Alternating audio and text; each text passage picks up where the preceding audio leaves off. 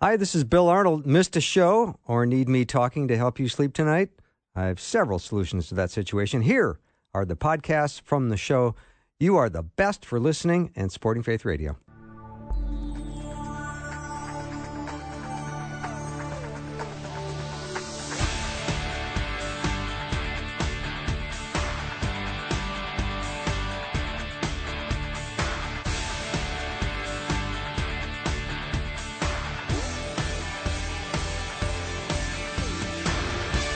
And a warm welcome to the afternoon show. I'm Bill Arnold. And, you know, all of us could use some help when it comes to self-restraint. I think we could use a lot of it, not only in our private lives, but in our public lives. We're going to learn about that today from 1 Samuel 24, the story where David cuts off a corner of Saul's rope rather than outright killing him. That's going to be the topic today. Dr. Rebecca Rhee is going to be our teacher. Of course, you can learn more about her at RebeccaRhee.net. Rebecca, welcome. Thank you. And I'd just like to put in a little plug that the website has been completely relaunched. So it's a whole new thing. Yeah, it's quite lovely, too, by the way. I went and checked it out, and it is well done. So congratulations on that. Oh, thank you. I had a lot of help. Well, no, I figured you got help because that was very professionally done, and most of us don't have that skill set to create a website.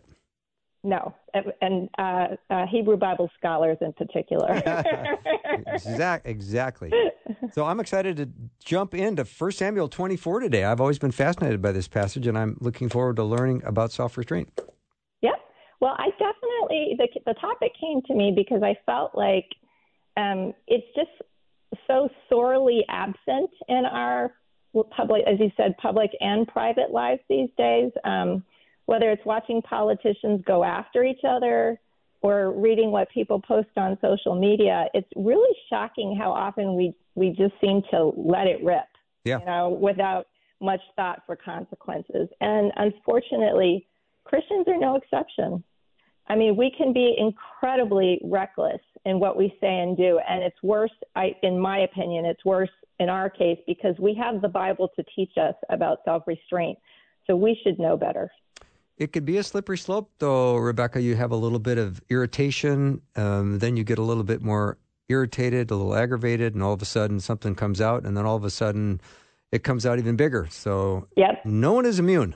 No one is immune, but it's important to remember if you're a believer, you have the seed, and it all starts out with that seed of truth. Amen to that. One of the lovely fruits of the Spirit, self-control. Yes. Yep. Thank you for reminding me. That's in the other half that I don't know as well. All right. So how do we want to dissect this one today? Okay. Samuel 24. So today, as we talked about before, the Bible story about self-restraint features King Saul and David. It's found in 1 Samuel 24. And it's not long, so I want to read a slightly abridged version of the story for the sake of time. But two little caveats I want to put in there. First is you're going to hear the word Lord a lot in the story. And sometimes it means my Lord. In the Hebrew, it's the same word just as it is in the English. Sometimes it just means like a human Lord, like my Lord and Master. I work for you. And then sometimes it means capital L, the Lord. Yes. So I'm going to read the story as if I was reading from an amplified version of the Bible. And when I'm reading about the Lord, I'm going to say Lord God. Okay, I like that. And then the rest of the time, when you just hear Lord, you know it's a human Lord we're talking about. Okay. Okay, and then the last little Easter egg I'm going to give you is, in this story, there's a part of the body that gets mentioned over and over and over. And I want you to listen carefully and see if you can identify it by the time we reach the end of the story. Okay. Well, and if you can't, I'll tell you. Okay. Well, there's 22 verses in 1 Samuel 24. So if you have your Bibles open, 1 Samuel 24. And if you're driving, just listen carefully as Dr. Rebecca Rhee reads this passage. Okay, so here we go. Now it came about when Saul returned from pursuing the Philistines, he was told, saying, "Behold, David is in the wilderness of En-Gedi." Then Saul took 3,000 chosen men from all Israel and went to seek David and his men. And he came to the sheepfolds on the way, and there was a cave. And Saul went in to relieve himself. Now David and his men were sitting in the inner recesses of the cave. And the men of David said to him, Behold, this is the day of which the Lord God said to you, Behold, I am about to give your enemy into your hand, and you shall do to him as it seems good to you. Then David arose and cut off the edge of Saul's robe secretly. And it came about afterward that David's conscience bothered him because he had cut off the edge of Saul's robe. So he said to his men, Far be it from me, because of the Lord God, that I should do this thing to my Lord, the Lord God's anointed, to stretch out my hand against him, since he is the Lord God's anointed. And David persuaded his men with these words and did not allow them to rise up against Saul. And Saul arose, left the cave, and went on his way. Now afterward, David arose and went out of the cave and called after Saul, saying, My lord the king. And when Saul looked behind him, David bowed with his face to the ground and prostrated himself. And David said to Saul, Why do you listen to the words of men, saying, Behold, David seeks to harm you? Behold, this day your eyes have seen that the Lord God had given you today into my hand in the cave. And some said to kill you, but my eye had pity on you. And I said, I will not stretch out my hand against my Lord, for he is the Lord God's anointed. Now, my father, see the edge of your robe in my hand, for in that I cut off the edge of your robe and did not kill you. Know and perceive that there is no evil or rebellion in my hands, and I have not sinned against you, though you are lying in wait for my life to take it. May the Lord God judge between you and me, and may the Lord God avenge me on you, but my hand shall not be against you. After whom has the king of Israel come out? Whom are you pursuing? A dead dog? A single flea? The Lord God therefore be judge and decide between you and me, and may he see and plead my cause and deliver me from your hand. Now it came about when David had finished speaking these words to Saul, that Saul said, Is this your voice, my son David? Then Saul lifted up his voice and wept. And he said to David, You are more righteous than I, for you have dealt well with me, while I have dealt wickedly with you.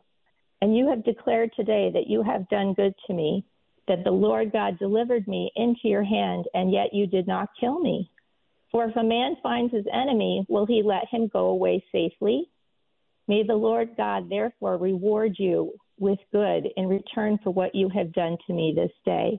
And now behold, I know you shall surely be king, and that the kingdom of Israel shall be established in your hand.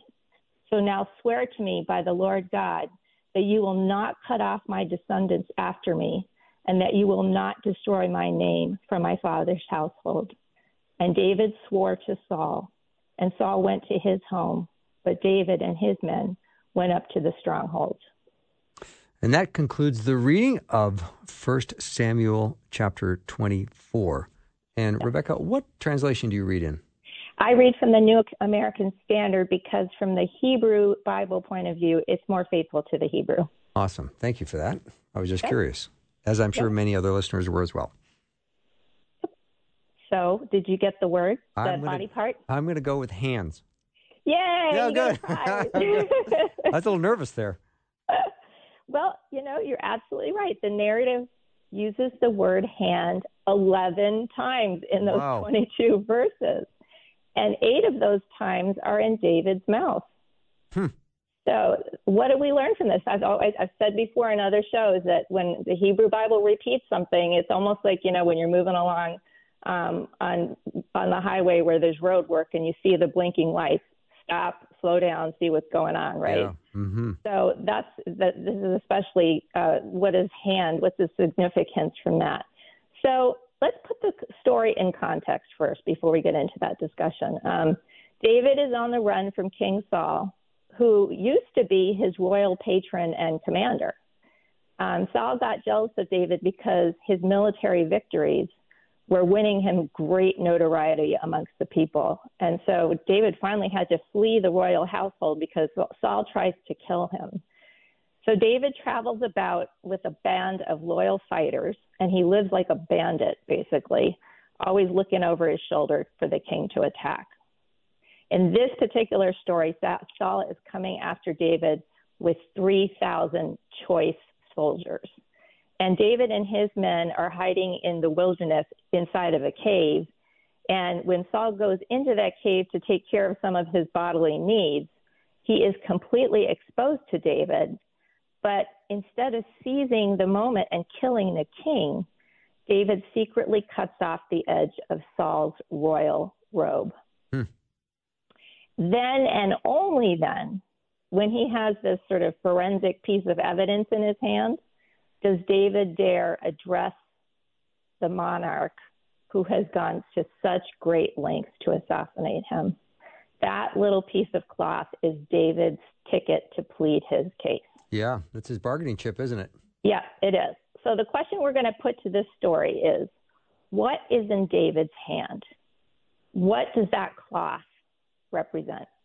And then we'll move to, hey, maybe you got a cloth in your hand too. And what's that represent? Oh, I love that. We're already talking application, and we're just getting started. I know. You always offer this, which is great. So, all right. I think you set the groundwork well. We've got the story read, and we're ready to go and move forward now. Okay. So on the most obvious level, we can see that the cloth represents power, right? Either the power to hurt or the power to spare. And on the surface, it looks like King Saul and his magnificent army have all the power. But all those mentions of hand in David's mouth are going to show us otherwise. So specifically, there are 3 types of power that David is holding in his hand with that cloth. 3 types of self-restraint that help everyone avoid a bloodbath. So let's go over the first one, which is David holds the power to be humble. And, as I studied this text, I read it in the Hebrew and I read it in the English. As I read the text, I was struck by how full of humble language David's rhetoric is. The very first words out of his mouth to Saul as he basically throws himself on the ground is, "My Lord the King, my Lord and King." So besides calling Saul my Lord, my King, he also uses a very intimate and respectful term. It is hearkening back to the relationship they used to have when he was, living with Saul and friends with his son Jonathan.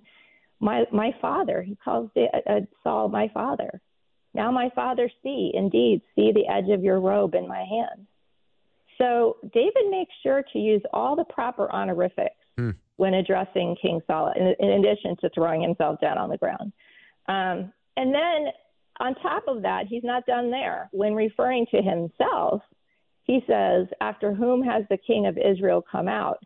A dead dog, a single flea?" So contrary to the songs of praise that the people are singing about David as a mighty warrior at this time, David places himself so far down on the social ladder. He just says, "I'm nothing. I don't even know why I'm no threat to you. I don't know why you're paying any attention to me." So just right off the bat, David's strategy here makes me wonder how far we could get diffusing a conflict bomb if we addressed others with the honor and humility that is demonstrated here from the very beginning. What would happen if we said things like, "I know you have so much experience in this and so much knowledge in this area, but may I suggest something?" Something that recognizes the other person's position, puts yourself in a humble position, and asks the question, "After whom is my Lord, running?" So just wondering about that, if we just started right off the bat from a humble position. Or what would happen if we said nothing at all sometimes, but really listened as an act of humility until we are more sure of what the Holy Spirit actually wants us to speak? And I know for myself, I am often guilty of focusing so much on what I want to say next that I'm not really taking in what the other person is saying to me first. All right. A lot of wisdom there, Rebecca. And I just jotted down be invitational versus confrontational. Yes. Yes. Which sounds like that was David's approach. The honor, being honorific and also being humble, which I love. So we're going to stop there just for a second, take a break. When we come back, we're going to continue our study in 1 Samuel chapter 24 with Dr. Rebecca Rhee. You can learn more about her at RebeccaRhee.net. Brand new website. Make sure you go check it out. We'll be right back.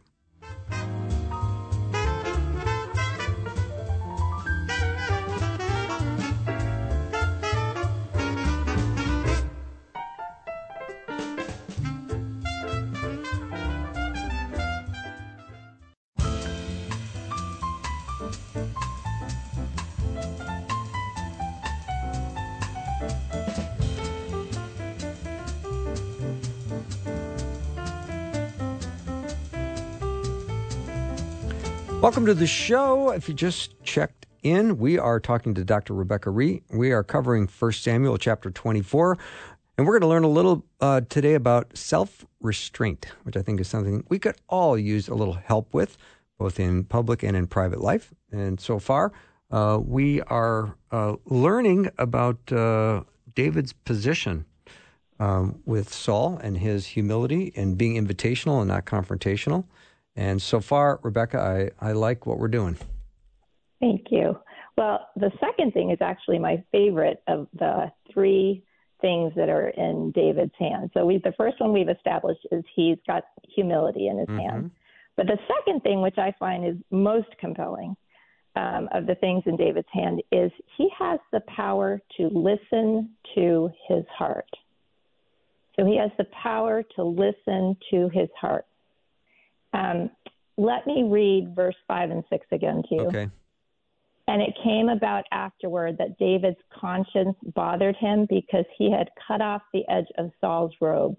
And David said to his men, "Far be it from me because of the Lord God that I should do this thing to my Lord, the Lord God's anointed, to stretch out my hand against him since he is the Lord God's anointed." Now, there are two parts in the Hebrew that I want to clarify for you. So this passage really opens up, and you can see that listening heart in David. So first, where it says David's conscience bothered him, that would be more literally rendered as David's heart struck him. The word translated as conscience is lave. It means heart. And in the Hebrew Bible, that's not like, oh, I'm so in love, these feelings are coming out of my heart. It's not that kind of emotion. It's the place of decision making. Your heart is where you either go left or right. It's a deep and profound capacity of which emotions are a part. But I want people to kind of be clear. It's not really our modern understanding of what the heart is. It's more profound than that. So his heart, and then bother.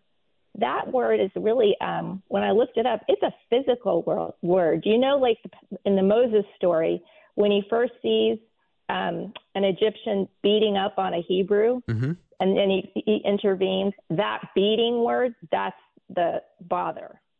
So his heart struck him.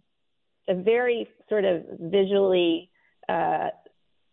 emphatic word, you know, it's a physical act of violence almost. So David's heart struck him because he had cut off the edge of Saul's robe. So that's the first thing that I wanted to clarify for you. I appreciate that too, Rebecca, only because I think when we talk about heart, I think it's often understood today that people think it's the center of your emotions, and it's really the center of your decision making. Right. And emotions, again, play into that. Of course. But it's not the whole entity. Yeah, right. It's not the whole of it. Right. And also I would say, add this sort of off the cuff right now, is that often today people think, especially if you were to go on social media, and I don't go on it a lot, but people think that just going with your heart is just absolutely fine, that your heart should always just be leading you. If you feel something, well, then go with it. Whoa. You know, why would you know what I mean? Why would you take a moment to think about self-restraint? Your heart just spoke to you, so go with it. Yeah. And we could do the rest of the show on that comment. Well, but this little passage here is going to show us why we need to give that a second thought. Okay. So David is in a place of real mental and emotional anguish here as he drowns in remorse for what he's done. And, we might not think, so what, he cut off the word. What has he done exactly? Let's look at the second part of the Hebrew that I wanted to bring out, which is, he says, far be it from me to stretch out my hand against him, since he is the Lord God's anointed. So let's look at that word anointed. It literally is Moshiach, from which we get Messiah. Okay. So David is cut to the bone that he raised his hand, albeit in a limited way, against the man he knows is God's Messiah King. So take a note of the context here. Do you hear how David's men are like egging him on? Mm-hmm. They're saying it's the Lord God's will for you to take matter into your own hands. Didn't God say that this would be your moment to let loose? And I was looking back and forth in the text. I never found a part of the text where God actually says to David, "Oh yeah, and when you find Saul, go ahead and let loose." Yeah. Like, I don't know where the men are getting they're getting that from, but they're claiming that it's God's word to David. And the phrase that's, and you shall do what seems good to him, literally gets translated as, you shall do what is good in your own eyes. And then when we hear that phrase, we often think of Judges, where everyone did what was right in their own eyes. So they're like, let it rip, David. God gave you this opportunity. Go ahead and do what's in your own eyes. That never sounds good to me. Nor should it. I don't know a single case, at least in the Hebrew Bible, where that's a good idea. Yeah, or in American life. That's true. So what I think all of this means is that while there may be moments that call for drastic action, we are never absolved of self-restraint. We are never to take matters into our own hands and do what is right in our own eyes. And we have to have a heart that remains so open to God that when he course corrects us, despite what other people are claiming, we hear and obey him even under enormous pressure and a lot of God talk. Love that about David. He can course correct. Yeah, I love that too. All right, Rebecca, I'm going to pause at this thought because I need to chew on this one during the break because it's so good, and I love that we are never off the hook when it comes to self-restraint. So we will be back in just a minute. If you have never signed up for the prayer devotional email, I really recommend you do it. You can start each week with a moment of prayer and reflection with our Faith Radio prayer devotional email. You can sign up today at myfaithradio.com. After a short break, we'll be right back with Dr. Rebecca Rhee, and as we continue our study in 1 Samuel chapter 24. Be right back.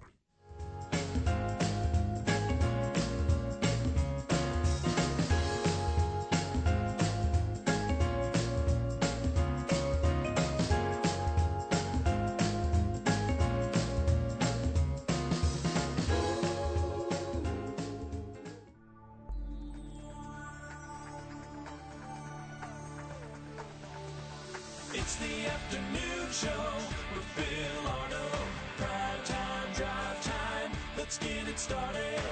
Jump in your car. Yeah. What's for dinner? It's the afternoon show with Bill Arnold. We are learning about self-restraint today with Dr. Rebecca Rhee. We are in 1 Samuel chapter 24, and she, as always, takes us on a treasure hunt through the Old Testament, and we are learning about David and Saul, and so far we've covered 2 points well. David has incredible humility, and he also has power to listen to his heart. 2 things that I think are very important. We're going to have application towards the end of the hour. You're not going to want to miss any of this.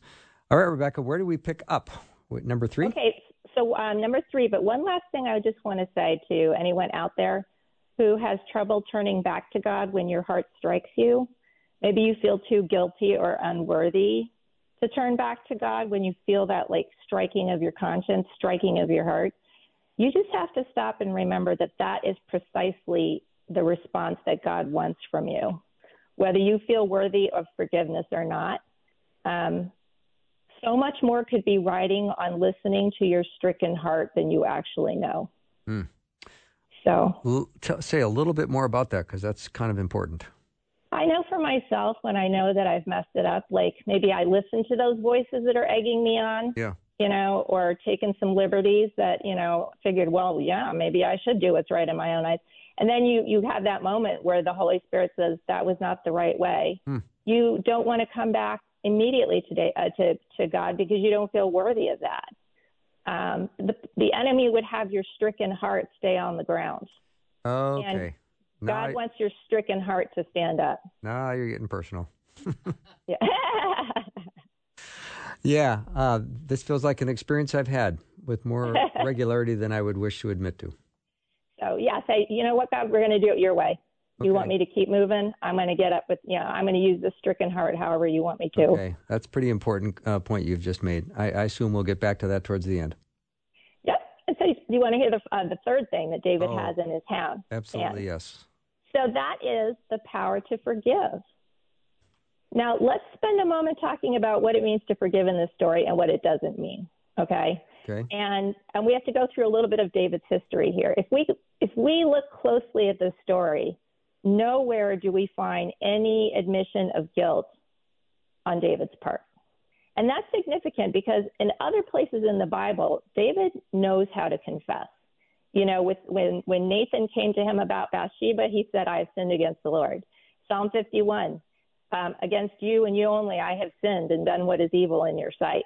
David is a confessor. He's a repenter. Maybe that's why we call him the man after God's own heart. He knows how to repent. But we hear no such language in this story. In fact, we hear the opposite. The very first words out of David's mouth to Saul are, why are you listening to the words of men saying, behold, David seeks to harm you? David is very emphatic about his innocence before Saul. And in the original text, he says, see 3 times. See. He's putting that cloth out. Look what I'm trying to tell you. You've been listening to the wrong verses. I'm innocent. And sometimes in our case, we look and when we were having conflict, we think, okay, it's a 50-50 situation. Both parties are at fault. It's easier to extend forgiveness in a case where you can say, okay, I see that I was partly wrong in this. I contributed to this situation. So, okay, I will take a step in the direction of forgiveness. But this story would indicate that even in those exceptional cases where we are absolutely not at fault, we are still to show self-restraint. Very high standard. That is a high standard. You set the bar really high all of a sudden. Yep. Well, I didn't do the setting, believe me. I know. You reminded us of where the setting is. So David very boldly says to Saul, my crazy exile is all on you, and I have not sinned against you. Oh. So forgiveness in this story doesn't mean overlooking the wrong that's done to you or assuming guilt for things that are not your fault. David is not going to budge on that point. Instead, David's enactment of forgiveness is to take Saul's actions on the one side. You can almost picture like a scale, Mm-hmm. So Saul's actions are on one side. His own actions are on the other side, unequal as they are in terms of guilt. And he submits both of them to the Lord for the Lord God to assess. Twice in the story, he says some form of, may the Lord God judge between you and me. Did you hear that when the story was going? May the Lord avenge me on you, but my hand shall not be against you. Yeah, verse 12. Yes, and also verse 15. Mm-hmm. May God plead my cause and deliver me from your hand. Yeah. Let me read 12 again, Rebecca. May the Lord judge between you and me, and may the Lord take vengeance on you for me, but my hand shall not be against you. Yep, not my place. Yeah. Wow. Not my place. There's some self-restraint. Yep. So then the question becomes, where in the world does David get the power to restrain himself when we consider the fact that he considers himself 100% innocent? And, where does he get the power for self-restraint? And where are we going to get the power for such self-restraint when we feel like we've been treated totally unjustly and want to take things into our own hands and other people are egging us on? And I think the story points back to this one critical belief that David has in his hand, and that is this. I mean, don't lose sight of this. This is like one of those underlying highlights. Saul is God's anointed, and whatever David may think of him, it is not for him to decide Saul's fate, because Saul is God's anointed. I would like to go back to the story and count how many times he calls Saul, the Lord God's anointed. Deciding Saul's fate is God and only God's place. And he's not going to interfere with any plans that God might have for the king. Mm-hmm. Now, imagine yourself standing before someone who has caused you serious and far-reaching harm. I doubt anybody listening would probably say, yeah, this person actually tried to kill me more than once. Like, I've been on the run. I've been a fugitive, and all I did was serve this guy, and this is what I get in return. So imagine standing before someone who has offended you, who has caused you serious and far-reaching harm. And, you've got the perfect words you want to say back. You've got the perfect scripture you want to quote in their direction. You even know how to catch them when they're most vulnerable. And others are going to take your side if you do it. Mm-hmm. Now, imagine that person's face, and across that forehead is written a word. And it's not anointed, but appointed. At birth, God inscribed that name on that person, and he identifies them as someone he wanted to bring into existence, someone uniquely created in his image, someone he has plans and purposes for that you know nothing about. Moreover, this person was someone Jesus was appointed to live and die for. And ultimately, he wants to redeem that person just as he has redeemed you. That person is God's appointed. Mm. And as I think about that, and as I picture that forehead, I feel so much less confident about lifting my hand against another that I'm angry with, and justly so. And I hope that we have faithful friends in our lives that tell us to pause before we act, that they say, you know what, you need to vent your feelings, so either vent them to me or vent them to God or whatever, but that person is God's appointed. Don't forget, you have no business meddling with their fate. God has plans for them. Mm-hmm. So what is the result of taking this appointed course of self-restraint, of these three things that we've talked about, of exercising humility, of listening to our hearts, and forgiving? And there's two major ones that I could see, which was, the first was restraint breeds restraint. And we see towards the end of the story that Saul's speech begins to mirror David's speech in two respects. So, like I said before, there was some old, they were intimate in their lives at one time. And the first thing I noticed was old intimacies seemed to creep into Saul's language. So David calls Saul my father. And then Saul in verse 16 says, is that your voice, my son? So you see that coming back to life again. And it's almost like once more both parties can see the humanity in each other. And that's where it all begins, isn't it? When we start looking at other people and not even seeing them as, forget God's appointed, you don't even see them as a human being. When we can begin to start seeing the humanity in each other and the relationship that we bear one another again, that's where it starts. We have a tendency of putting people in a category and doing it quickly. And we're not seeing an image bearer of God. We are not seeing something other than a perfect creation of the Lord. We're seeing whatever angers us, and we're putting people in boxes really fast. Yes. Yeah. I don't like that about myself. I don't think anybody does, Oh. or I hope nobody does. But the story definitely gives us some thought about it. But and the other thing that David's restraint breeds is Saul grants David the gift of self-restraint when he says, "Okay, I'm not going to pursue you anymore. I'm not going to try to kill you. You're right. I'm wrong." Mm-hmm. Saul then asks for restraint in return. He says, "Please, I know that the kingdom of Israel is going to be given to you now, and please don't kill off all my descendants from my father's household. Swear to me that you won't do that. You will exercise restraint when it comes to my house."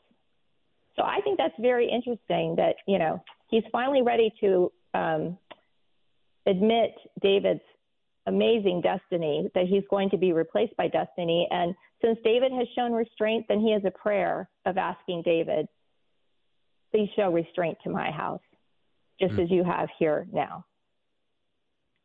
So the Apostle Paul, who knew a thing or two about showing no mercy or restraint when it came to Christian believers in his earlier life, wrote this.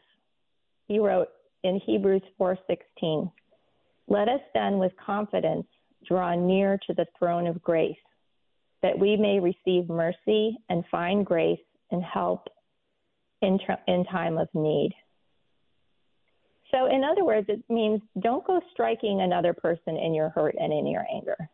That's not going to help you in the end. No matter, even if you feel like, it's going to initially make me feel better, it's not going to help you. The only one who can heal you, because he is calling you from his mercy seat and wants to put everything in your hand, is God. And he wants to give you all the power to overcome that challenge of someone having offended you, no matter how deeply.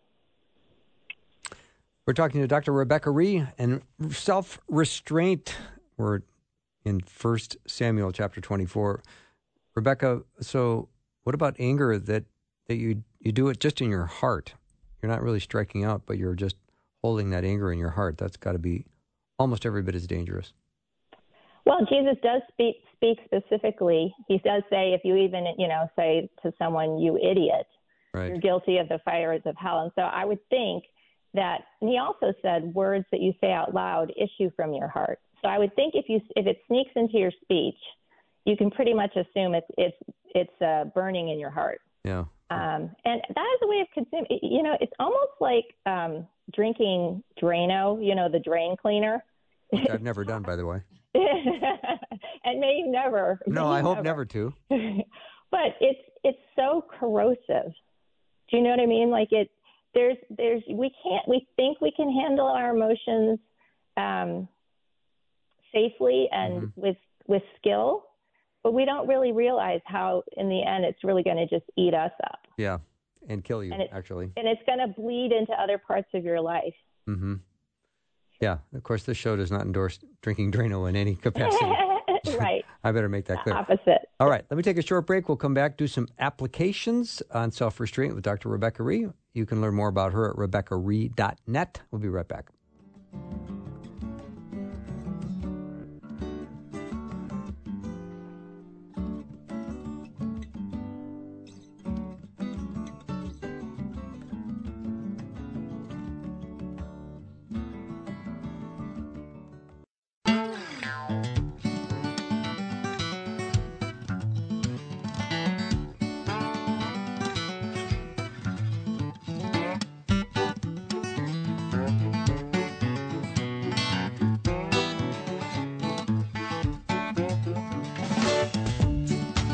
Back with Dr. Rebecca Rhee. We're talking about 1 Samuel chapter 24, learning a little bit about restraint today. And Rebecca, before we move on with some of my questions, I bet you've got some cleanup to do as far as the applications. Well, I would just say these two little things, and they're not so little, but they're easy to remember, which is overall, and the whole book of Proverbs could be summarized by like 2 words: speak less. I like it. I think if we use that as a rule of thumb, we would probably have a shot at letting God strike our hearts, beginning to learn to discern what is people egging us on and what is truly the voice of God, letting others actually show their hearts to us, and beginning to see that mirror of ourselves in them. Mm-hmm. And so speaking less does give us a ton of opportunities. I think it's always safer to speak less. I think it's always you run into more trouble. As a rule of thumb, you run into way more trouble when you speak more. I think there's actually a proverb that says, where many words are, sin abounds. So speak less. I wonder. Go ahead. I would just wonder what the percentage is of people listening that would say, "I wished I would have said more," or "I wished I would have said less." I wonder which would win. I have a feeling I wished I would have said less would probably win. Yes, and the only time that I think when you say, "Gee, I wish I would have spoken more," if you didn't speak more because you didn't know at the time, I think then that promise that I think Paul said about, don't be worried about what you're going to say because God's going to give you what you need to say in the moment. You can always say, Lord, I missed that chance. I didn't know what to say in that moment. Can you give me another chance? Mm-hmm. And then that chance can come. And then sometimes that chance comes in a timely manner, which makes it actually way more powerful. So, yeah. Okay. Even if you choose I wish I had said something, there's a better chance that you might get to still say something. Mm-hmm. Now, the topic of self-restraint is clearly one that I don't know if I would have seen prior to this study. I certainly would think that's in my brain somewhere, but I think of the symbolic act of cutting off the corner of Saul's robe was something relative to, the kingdom being taken from or torn from Saul and being given to David. Yeah, that is the second time a robe is involved. Okay. And in Saul's future, which is almost like an omen of, you didn't fulfill your destiny in the right way, and there's going to be a price to pay. Saul is a tragic figure in the Bible. So yeah, he often, and one of the things he didn't show any self-restraint about was he took over some priestly duties. He was supposed to wait till the prophet Samuel got there, and he just jumped in and did it himself. And I think that's one of the times, because he was trying to say, no, stay with me, prophet Samuel, and Samuel tried to get away, and that's when the cloth tore. Yeah. Rebecca, maybe we can chat a little bit about David's courage as he confronts Saul, because that obviously took a lot of restraint, of course, which is part of the topic that we're talking about today. But there's a lot of courage there, and I think this world lacks some courage today. I think courage is based on, who am I going to trust? What am I going to trust? Because isn't that what courage comes down to? Yes. So, one of the things that Jesus said when, in more than one instance in his life, these monumental moments, like when he was tempted in the desert and the enemy was trying to get him to do all kinds of things, and he refrained. He restrained himself and said, I'm not doing any of this because I'm trusting in my Heavenly Father. Mm-hmm.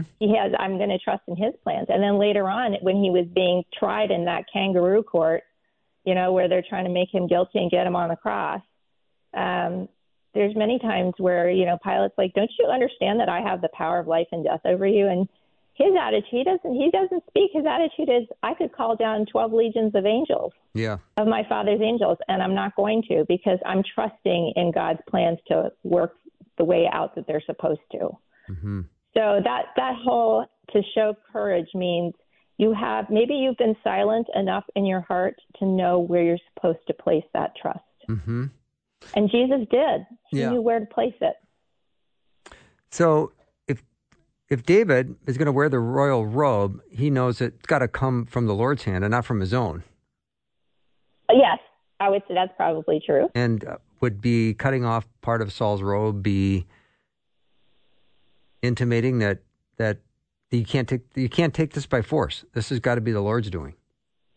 That's a very good question. And I was trying to look into a little bit, like, what does that mean symbolically when you cut the robe? And I didn't find any answers that were satisfactory to me, because I feel like culturally, historically, we just may not know the significance of that. Some commentators were saying it's like a very, very profound sign and symbol of the king's majesty, and to do anything to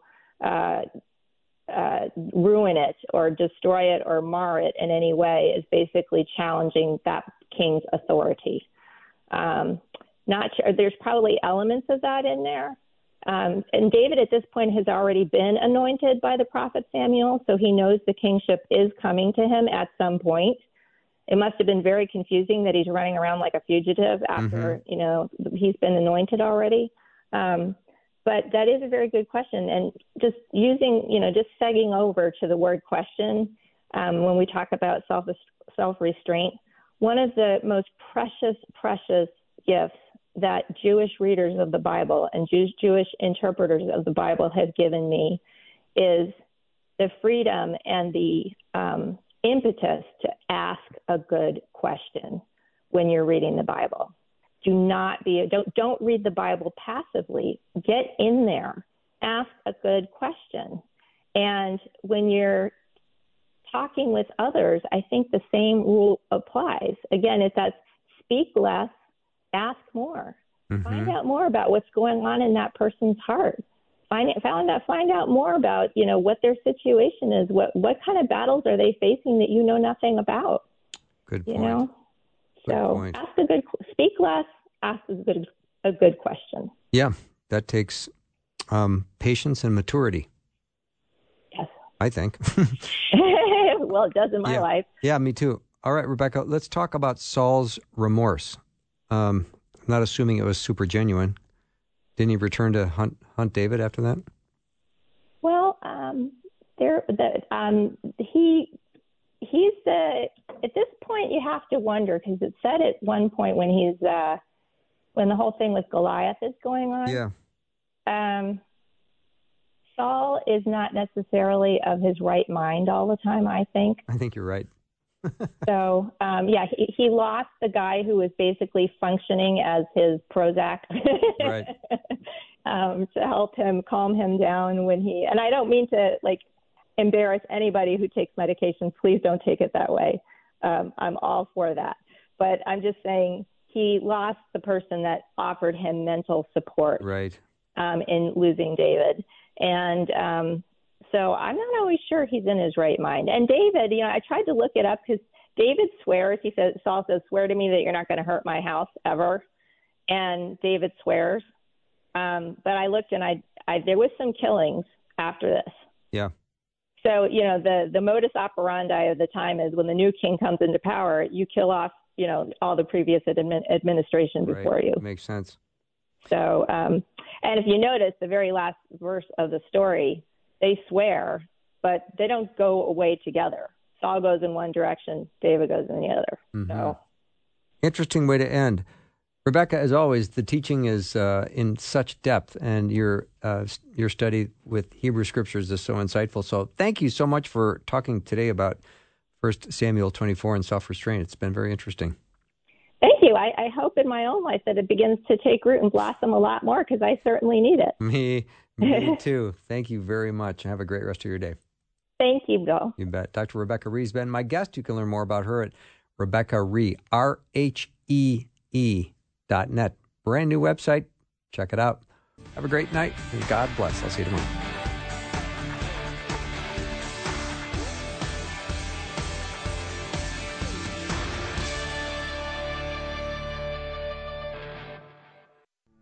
Thanks for listening. Programming like this is made available through your support. Information available at myfaithradio.com.